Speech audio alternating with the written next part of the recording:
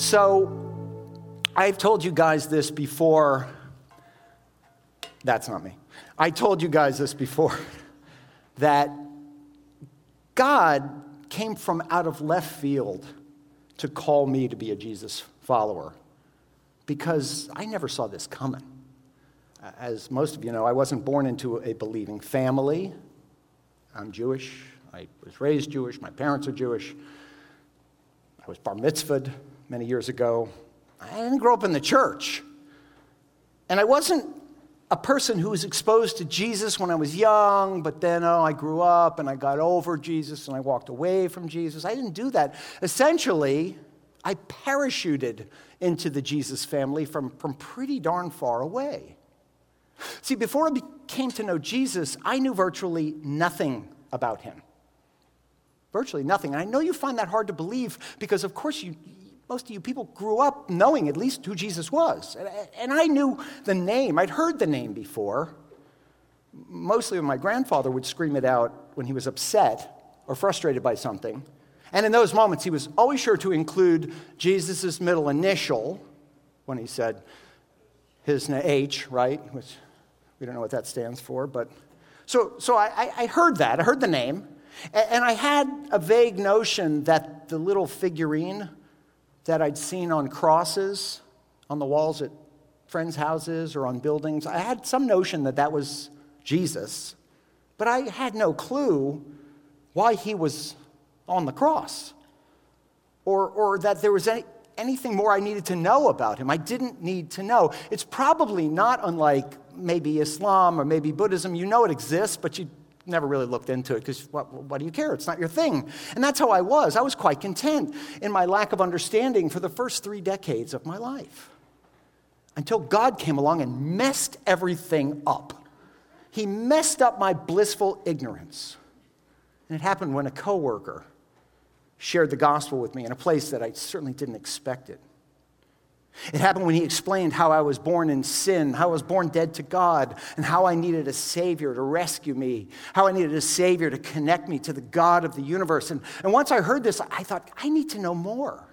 And I won't go into detail today. I did that recently, just a few months ago. But suffice it to say, when I learned how God loved me and how God wants the best for me, and how God wanted to save me from eternal separation from him, and how God wanted to use me as he built his kingdom, I simply couldn't resist God anymore. I found God irresistible.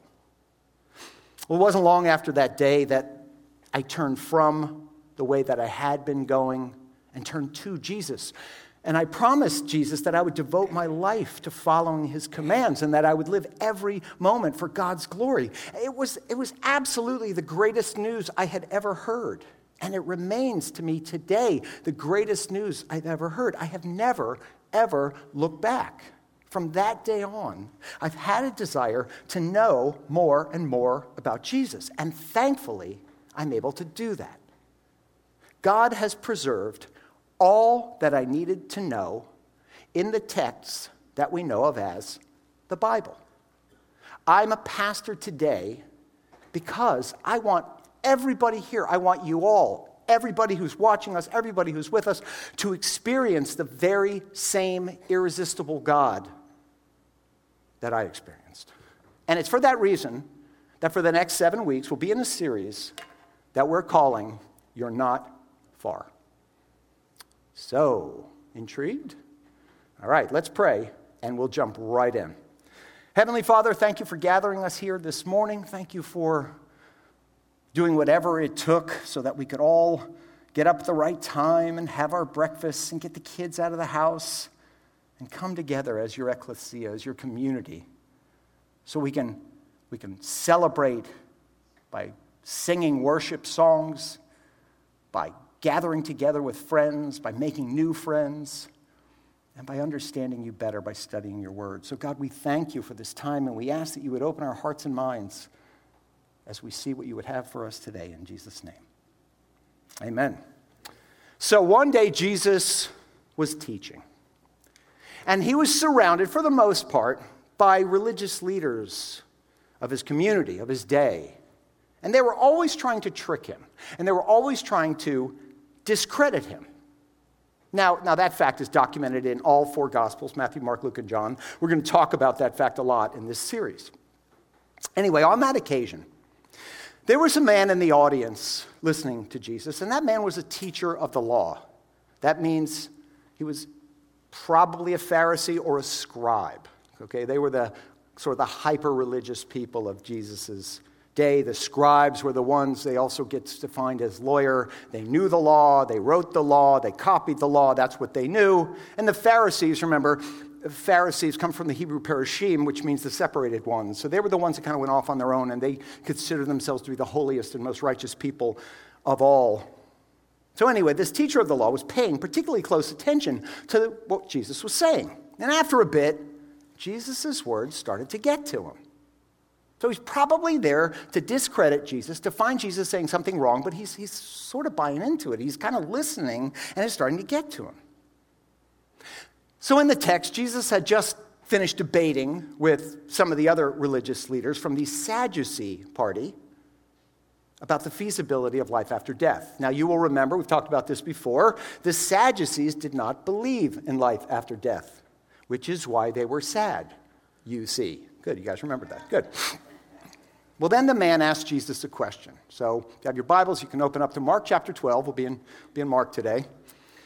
And here's what he asked. And you've probably heard this before if you've been to church for a bit. He said to Jesus, of all the commandments, which is the most important? Which is most important? Jesus, of all the things God has commanded us to do, which thing is at the top of the list? Well, Jesus' answer surprised absolutely nobody in the crowd. Because Jesus' answer came directly from the prayer that was the centerpiece of the morning and evening Jewish prayer services and remains the centerpiece today. The prayer is called the Shema, which translates roughly to the call.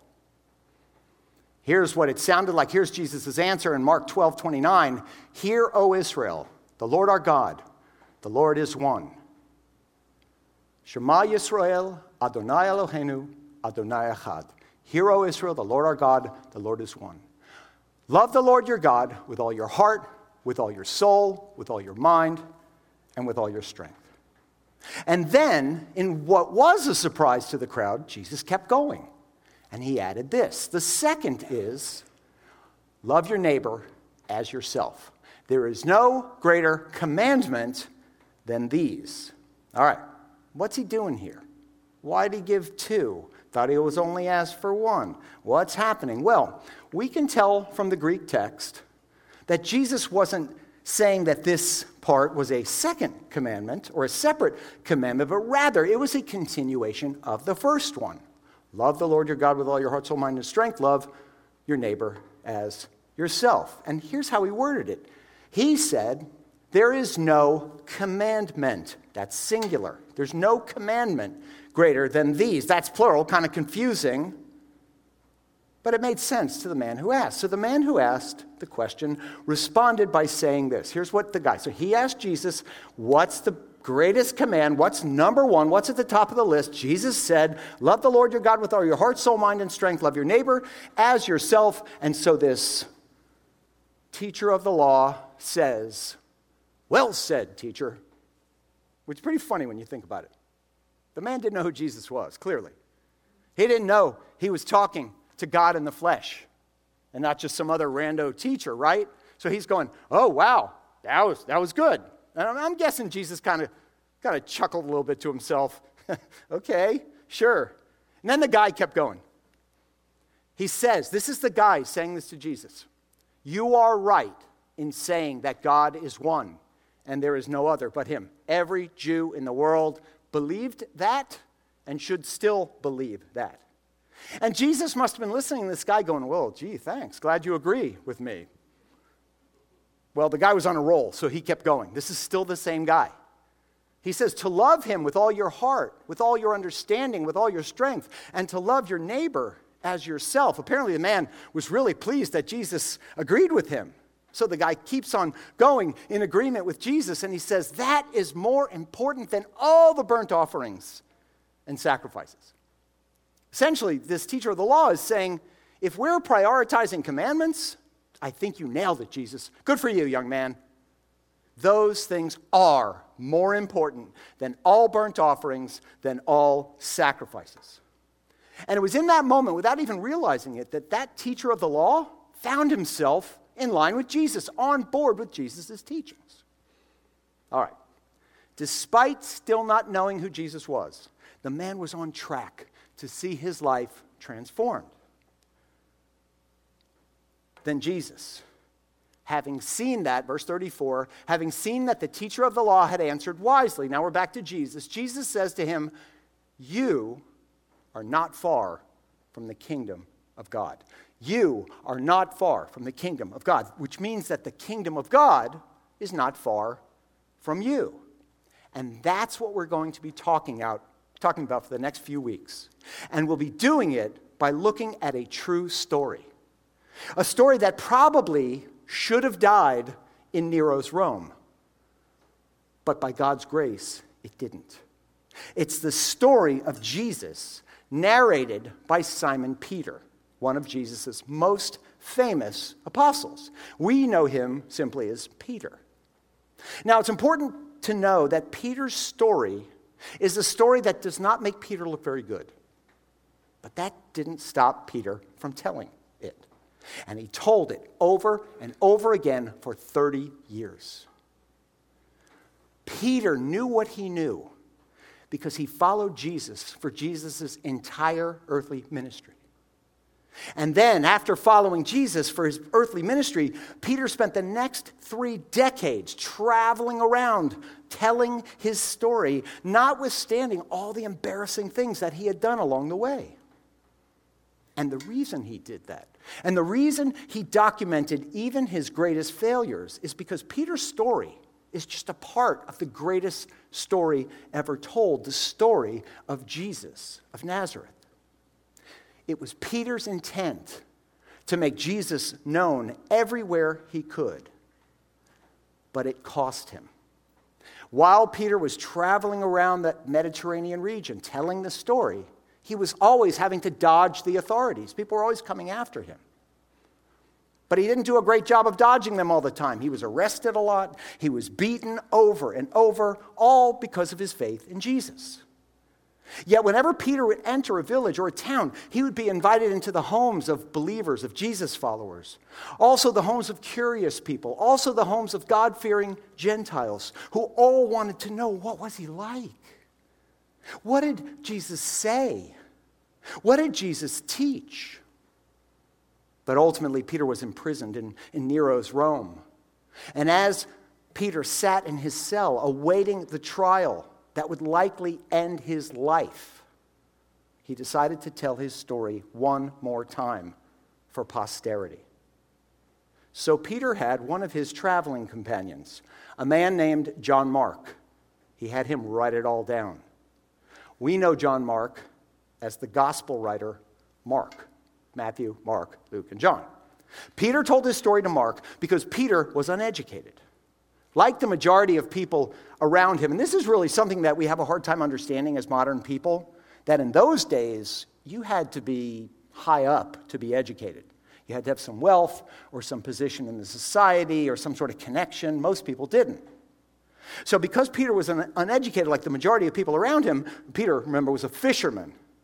Peter could neither read nor write. Yet he ultimately became a fisher of men. And in the first century, he became a big fish as the leader of the community of Jesus' followers. And no, I'm not just going to make fish analogies for the rest of the morning. I'll stop right here. I may come back to it, though. Now, because of Peter's prominence, Peter drew the attention of the Roman Emperor Nero. And Nero set his sights on Peter, and eventually Nero would capture Peter and lock him up. So Mark had been traveling with Peter for about a year or two. So he'd heard Peter tell his stories about Jesus over and over. And when they were together in Rome, Peter told Mark the whole story one more time. And that's what we read in Mark's gospel. So that's what Mark's gospel is. It's Peter's story of his time with Jesus. Now I want to take a quick detour for some interesting stuff about Mark, because you might not know this. First off, you know Mark was not one of Jesus' apostles. He was not one of the 12. When Jesus was in his earthly ministry, Mark was only a teenager. Now, it is pretty likely, scholars kind of concur on this, that he probably was in a crowd or two listening to Jesus teach. He'd seen him before, but he certainly wasn't one of the 12. Now, before he wrote his gospel, the Gospel of Mark, Mark had been the traveling companion and assistant to Paul and Barnabas, the Apostle Paul and Barnabas, when they were on their missionary journey. So undoubtedly, during that time, he picked up a lot of information about Jesus as well. But what Mark did was he gathered his detailed and extensive knowledge about Jesus a little bit later on directly from Peter, who was one of the 12 and who was an eyewitness of Jesus' earthly ministry and also an eyewitness of Jesus' crucifixion and his resurrection. So Mark served as Peter's interpreter and scribe and wrote his gospel directly from Peter's observations and memories. Now, as a result of who Peter was and the way in which he recalled his time with Jesus, Mark's gospel is a bit hectic to read. Have any of you tried to read the Gospel of Mark? It's a tough one because it's actually pretty random. It's not orderly at all. It's not chronological at all. When you're reading Luke's gospel, Luke was a physician. He was a scientist. He had a technical mind. His gospel just kind of flowed along in a linear fashion. Mark's gospel is very hectic. It goes in and back and up and down. It's very hard to follow. In some parts, it's vague. In other parts, the detail is almost exhausting. Because Peter wasn't a scholar. Peter was a fisherman. You known fishermen before? Some of you fishermen out there? Fishermen can tell a story, can't they? You should see what I caught. The fish was this big, right? Fishermen can tell a story. So he didn't tell a story like a scholar would tell a story. He told a story like a regular person would tell a story. He told the story like a person who had encountered this amazing person who changed his life. He told a story like that person would tell a story. And as a result, Mark's gospel contains all sorts of stuff. Parables and conversations, stories and recounted teachings, and it's all shuffled together. It's all jumbled together. And so when you read Mark's gospel, you can kind of feel, like when you read it, if you're really into it, you can kind of feel how Peter was essentially downloading all of his information about his experiences to Mark in no particular order. He was just blah, blah, blah, blah, blah. Paper was expensive. Writing implements were expensive. You couldn't crumple up the paper, start again, try to organize it. It wasn't happening. Mark's just feverishly writing everything down, so he's preserving Peter's stories of his eyewitness encounter with the most consequential person in the world, the most consequential person that the world would ever see. So Peter's account began with Peter's ultimate conclusion regarding Jesus. So he starts with the end.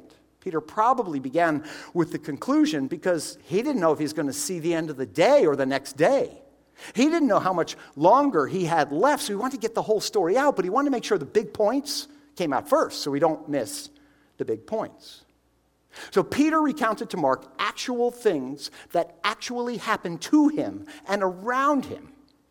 Peter recounted to Mark things that he personally experienced or personally saw with his own eyes. Peter recounted everything to Mark without fear, which was pretty remarkable for Peter, considering he'd showed a bit of fear in his life earlier on at the time of Jesus' crucifixion, if you remember. Remember, Peter is the one who denied Jesus. We'll talk about that later. But Peter knew well that God was not only near to him, but also near to all of Jesus' people. But little did Peter know, and this is interesting, little did Peter know that 2,000 years later, after he had written this or dictated this gospel, little did he know that we would be among the 2.6 billion followers of Jesus worldwide. By the way, that number, 2.6 billion Christians in the world, is 8.5 times larger than the entire world population in Peter's day. Little did he know that billions of people would read the account of his time and life with Jesus of Nazareth. Can you imagine? You write something down like that, and it's being studied in 1,000 years and 2,000 years by billions of people. That's amazing. Well, here's how Peter began with the end. Here's how he did. So we're going to go to Mark chapter 1, verse 1.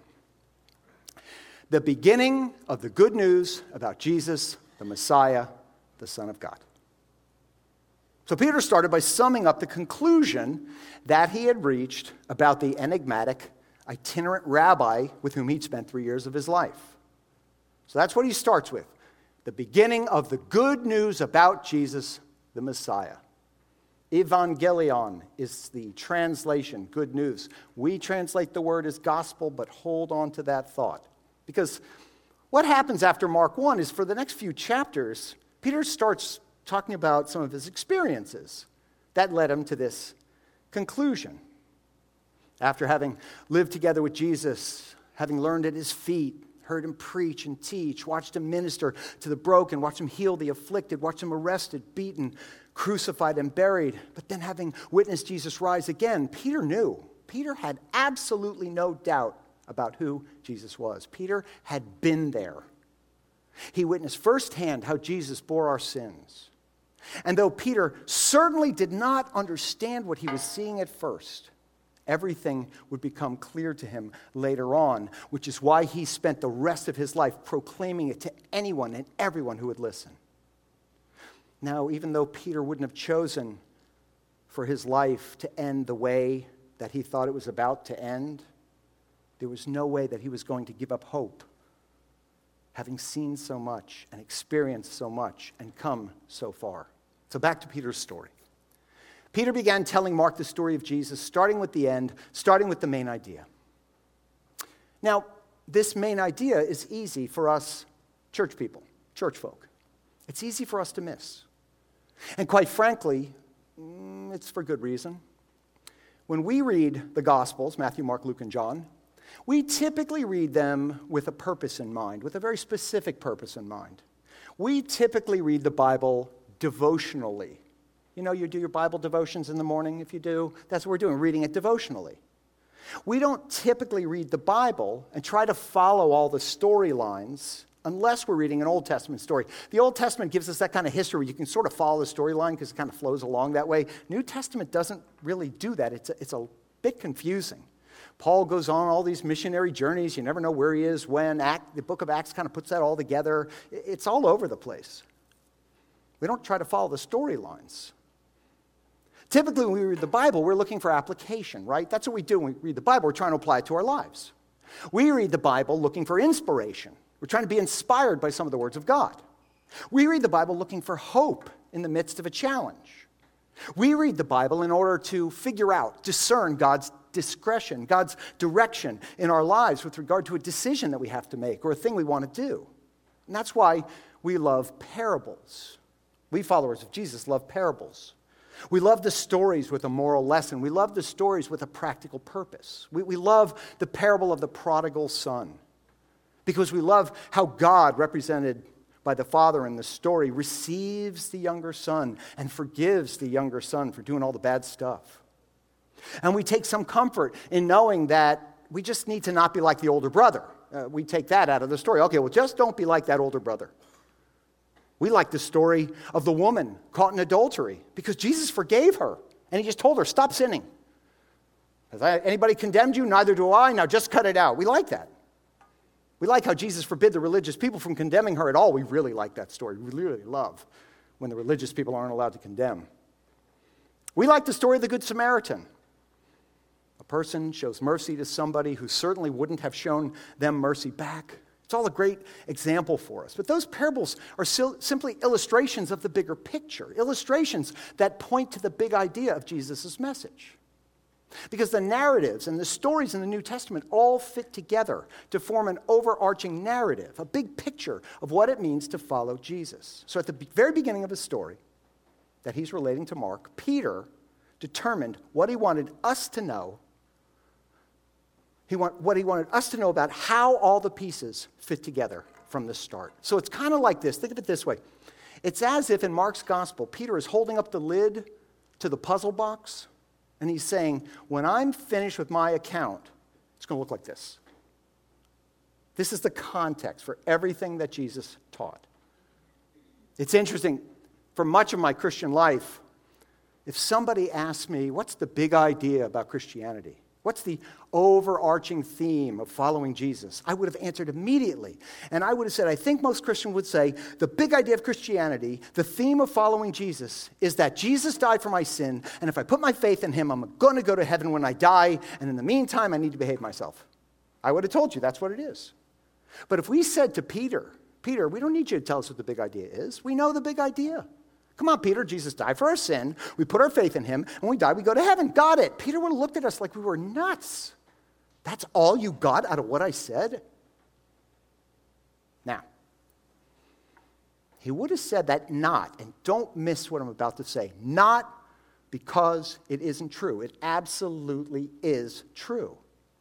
That gospel message, we're sinners in need of a Savior. Jesus is that Savior, and he saves us when we put our faith in him. That is absolutely central to the way that God calls a people to himself and the way that God shows his love for us, his image bearers. But it is not the whole thing. It's not the overarching big idea. So right up front, Peter let us know. Here is the ultimate point. Here is the big picture. Peter would have said, if you don't hear anything else I say, if I'm executed before they finish this story, please understand that this is ultimately what the arrival of Jesus was all about. And while, yes, you're right, your relationship with God will guarantee you an eternity with God, there's also something for you in the here and now. You can live every single day of your life with the assurance that God is near. So here's what Peter told Mark, jumping back to an event 30 plus years prior. So this is what I'm talking about. We're just in Mark 1. We just started with this statement in the beginning of the good news about Jesus the Messiah, and the next thing he does is jumps back 30 years in time. That's what I'm talking about, the timeline. He's just all the way back. Now, to help us follow this story that we're about to read, we'll start off here.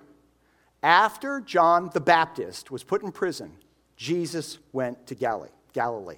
So here's a map of the Holy Land. All right? You don't need to be able to read the little stuff. I just want you to see the big stuff. Now, the Sea of Galilee is that sort of larger blue circle toward the top. See the big word Galilee on the left? That's the Sea of Galilee next to it. Under that, the Jordan River, the squiggly blue line. And then kind of a long blue pond, it looks like that's the Dead Sea. So that's how that goes. North is at the top, south is at the bottom. So Peter then takes us to Jesus right after John the Baptist had been beheaded. So John the Baptist was beheaded somewhere down near the Dead Sea. Okay, so down at toward the bottom of the screen. Then he was arrested and put into one of Herod's prisons in the desert, also located in that area. And after John the Baptist was beheaded, Jesus began to make his way from there, down at the bottom, down near the Dead Sea, all the way up to the top of the map to the region above the Sea of Galilee, north of the Sea of Galilee. And Peter tells us that during that very long walk all the way up, all along the way, Jesus was proclaiming, here it is again, the Evangelion, the good news of God. Which, when we hear it, we're conditioned to go, right, Jesus came to earth, died for our sins, put our faith in him, we get to go to heaven when we die. But you can see, I hope, that wasn't Jesus' message. How can you see that? How can we know that? Well, it's fairly straightforward. Jesus hadn't died yet. They didn't know that was going to happen. He had not died yet. And in fact, as we're going to see in this series, Peter made it clear the death and resurrection of Jesus was the thing that punctuated what Jesus taught throughout his earthly ministry. That was the thing that sold him. Remember, after Jesus was crucified, the disciples scattered. They were like, wow, we thought this guy was the Messiah. Now he's dead. We are out of here. We're going to get killed. That's the thing that punctuated what Jesus was teaching. The things that Jesus taught throughout his earthly ministry were also aimed at impacting the way that we live our lives on planet Earth, because God is near to us. This is the message that Peter heard Jesus preach over and over and over. Everywhere Jesus went, from the Jordan River Valley all the way up to the Galilee, and eventually to the city of Capernaum, the message that Jesus taught was, Mark 1:15, the time has come, Jesus said. The kingdom of God has come near. Other translations say the kingdom of God is at hand. The kingdom of God is here. In other words, this is what the world has been waiting for. This is what everything in the Jewish religion, and actually some pagan religions as well, have pointed to. This is that moment. Everything before was preparation. Everything before was foreshadowing. The time has now come. The kingdom of God is near. God's kingship, which means God's rule, God's kingdom is near because the king is here. King Jesus is here. And wherever the king goes, the kingdom travels with him. Now, when Peter first heard Jesus say this, Peter had absolutely no clue what Jesus was talking about. He must have been thinking, what do you mean the kingdom of God is here? And think about the time they were living in. He probably thought, actually, it's the kingdom of Rome that's here. Actually, Israel hasn't been an independent nation for centuries. What do you even mean the kingdom of God is here? I thought the kingdom of God was the kingdom of Israel. But here we can see that Jesus was not talking about a future event, something to hope for, something to look for. Jesus was saying, the future is now. I am the fulfillment. This is the fulfillment. We would later learn that the kingdom of God was a kingdom of the heart. It was a kingdom of conscience, informed by the teachings of a king who had come to turn everything on its head. The world had neither seen anything like that before or heard anything like that before. In fact, later on, Peter is going to tell us that time after time we sat and listened to Jesus' teaching, and we think, come on, Jesus, you can't mean that. And when they'd move away from the crowd, they'd say, Jesus, could you explain that to us? We don't get it. I don't think we heard that right. Like throughout their time with Jesus, the 12 had such a tough time getting what he was talking about. Because like us, they'd grown up with an understanding of what authority was and what a kingdom was. But the notion of a kingdom of God was a very different kind of kingdom. And Jesus was a very different kind of king. They struggled to understand that the kingdom of God was a kingdom that is now, not in the future, because the king has arrived. The kingdom of God was a kingdom, as Peter told that teacher of the law at the beginning of today's message, where loving God and loving others was the ultimate priority. And Peter would say, this is the picture into which all the pieces fit, including the final piece, the death of the king. The death of the king who came to give his life for his subjects, instead of requiring his subjects to give their life for him, as a normal king would. The arrival of Jesus was the beginning of a new era. The old was passing away, something new, and something better had come. And it would culminate in a new covenant foretold in the Hebrew Bible. We'll talk about that at the end of the series. Interestingly, one of the surprising things for Peter and the disciples is that when Jesus introduced the new covenant, he introduced it as a new covenant between God and the whole world, not only between God and the Jews. During his lifetime, Peter saw Jesus continue to open up this new kingdom and invite all kinds of people to participate in it. But there was a catch. The good news of the arrival of the king, who came to establish a new kingdom, a new kind of kingdom, required something. Jesus said, the time has come. And then he boiled down his whole message into two imperatives, two things you have to do, two thou shalts. We're going to take a look continuing on in Mark 1:15. The time has come, the kingdom of God is drawn near, repent. Now, when we see the word repent, we might envision a prophet in the Old Testament shouting at a crowd, summoning down bolts of lightning, and summoning thunder upon the unfaithful. When we see the word repent, we think of turning away from sin, and it does mean that, and it can mean that. But that's not all it means. That's not what Jesus was saying right here. When Jesus is saying right here, repent, remember, repent means to turn away from. So he was asking his followers to turn from the way they previously looked at the world, their previous worldview. And he was telling them to turn in a different direction. When we did our little political conversation a few months ago, that's what we were talking about, turning our brains to go, no, don't look at the world the way the world wants us to think of it. We look at it differently. We believe in a different kingdom. We belong to a different kingdom. We're above the fray, the fight here. It's a different direction. Jesus was telling his people, Jesus is telling us to turn in the direction of the new kingdom with a new kind of king that was establishing himself on earth. And if you are a follower of Jesus, you have been invited to participate in this new kingdom as well. But until you change the way that you look at the world, and until you embrace Jesus' new kingdom, you're going to miss it. You're not going to understand it. It's not going to work for you. As followers of Jesus, it is imperative that we embrace this new way of viewing the world, this new way of viewing ourselves, and this new way of understanding and experiencing the presence of God, because the kingdom of God is near and we are not far. Jesus continued, "The time has come, the kingdom of God has come near. Repent and believe the good news." Now, the Greek word Peter used here is the word pistuo, to believe. By the use of this word, we understand that Jesus wanted us to not only believe in our heads that God's kingdom has come, but also to entrust ourselves to it, to give ourselves to it, to fully surrender and submit to it, to this new Jesus-centered worldview. And along with it, to the new rules of this new kingdom led by the new king, King Jesus.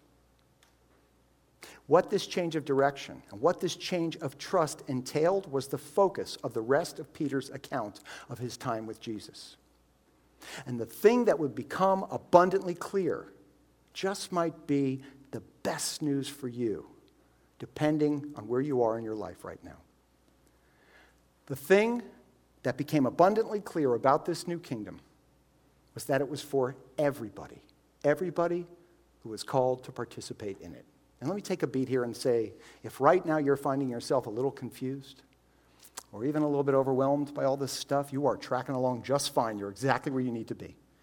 Because as I said up front, Peter's telling of his story to Mark was confusing. It was all over the place. And Mark was doing his level best to get it all down and put it in some sort of order. And we're going to do that as well. We're going to put it in order so we can understand it. So in that vein, it looks like Mark must have next said something to Peter like this. And we're guessing here, but you're going to see why in a second. At this moment, right after this Mark 1:15, Mark must have said something to Peter like, "Listen, Pete." That's what he called him, Pete. Let me stop you right there. Could you just take a minute and go back and explain how you became one of Jesus' disciples? How did it all start? And here I'm picturing Peter getting a little bit quiet for a second and going, taking a deep breath, letting it out slowly, and kind of stroking his Old Testament beard, his New Testament beard, before he said this. This is literally what the next verse is. Look at this. As Jesus walked beside the Sea of Galilee, he saw Simon Peter and his brother Andrew. He goes back to the beginning of the story, like right there. He's telling a story. He stops right in the middle, and he goes all the way back telling him how he came. As he's walked beside the Sea of Galilee, he saw Simon, that's Peter, and his brother Andrew casting a net into the lake, for they were fishermen.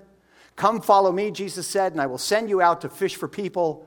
And at once they left their nets and followed him. Now, by the way, you can read the same story in Luke's gospel, but you'll see there are certain details that Mark left out. For example, we know that before Peter dropped everything to follow Jesus, he actually took Jesus fishing. We talked about that a couple weeks ago. We learned about that in Luke, but Mark didn't include it for whatever reason. Peter decided he's not going to talk about it right here. Instead, Peter continues with his story. When they had gone a little farther, they saw James. He saw James, the son of Zebedee, and his brother John in a boat preparing their nets. So by the time that Peter was relating this story to Mark, it had been about 20 years since James was executed by King Herod Agrippa. And given the fact that Herod Agrippa, who's King Herod the Great's son, was the one who had Peter arrested, he's the one who was holding Peter in jail at that time, Peter just assumed he's going to die the same way James died. But his enthusiasm was not dampened because the king had come and ushered in a new kingdom. And even though Peter didn't quite understand it, he embraced it and he stayed focused on it for all the decades that followed. Many years after losing James and many of his other friends, Peter was still confident in what he heard and saw. We keep going in verse 19. He saw James, the son of Zebedee, and his brother John in a boat preparing their nets. Without delay, he called them, and they left their father Zebedee in the boat with the hired men and followed him. And we never learn whatever else happened about Zebedee. It'd be interesting. It's a good question to ask God when you get to heaven. And Peter could have added, and Mark, I just want you to know we had no clue what we were getting ourselves into. But Mark, how could we say no? The king had come. And with that, Peter goes right back to telling the story that he had been telling Mark before this little detour. He goes back to verse 21. They went to Capernaum. Think about that.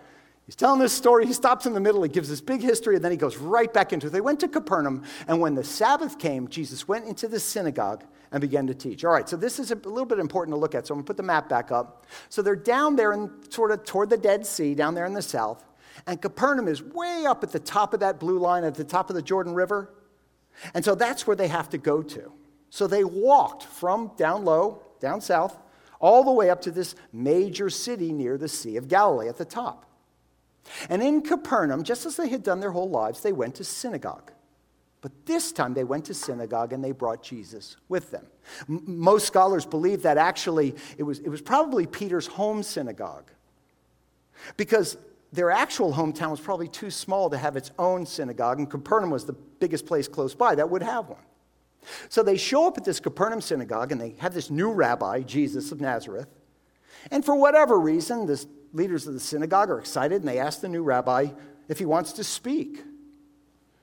Well, Peter told Mark, verse 22, the people were amazed at Jesus' teaching because he taught them as one who had authority, not as the teachers of the law. In other words, he didn't sound like he was just regurgitating information that he'd learned in grad school. He sounded like he was there. He had authority. And the people were amazed. And they were thinking, we've been hearing this teaching our entire lives. When Jesus stood up to teach it, it's like we were hearing it for the very first time. It was so extraordinary that, verse 28, news about Jesus spread quickly over the whole region of Galilee. And so it began. Now, as we wrap up today, here's what Peter, who spent time with Jesus and then spent 30 years living it out, would have us know. Peter would have us know that the arrival of Jesus was good news. So if your version of Christianity is not good news, you have the wrong version of Christianity. You don't have Peter's version of Christianity. If the version of Christianity that you grew up in or that you were familiar with is not such good news, I believe that Peter would say this to you. If it was easy to leave it, if it was that easy to walk away from, if it was that easy to stop believing, Peter would say, would you just give me the opportunity to let you know what my version looked like? Because it's not something I just heard about. It's not something I just read about. It's something I experienced. And the reason Peter would say that it's such good news is because God came near, which means that you are never far. God came near to save us from our sin and to establish something in the here and now. And whether you recognize it or not, whether you realize it or not, and whether you feel it or not, you are not far from God. And we are just getting started. And I think Peter would add this. If you've had doubts, let me tell you, I had doubts too.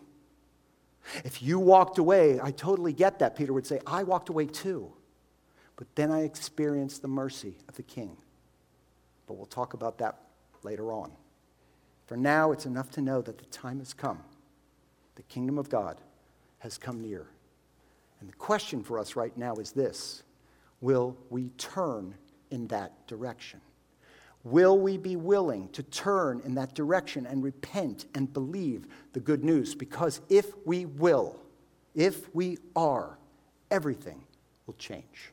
And we'll pick up the storyline there next week in part 2 of You're Not Far. Let me pray for you. Heavenly Father, thank you for your word today. Thank you for guiding us through this confusing Gospel of Mark.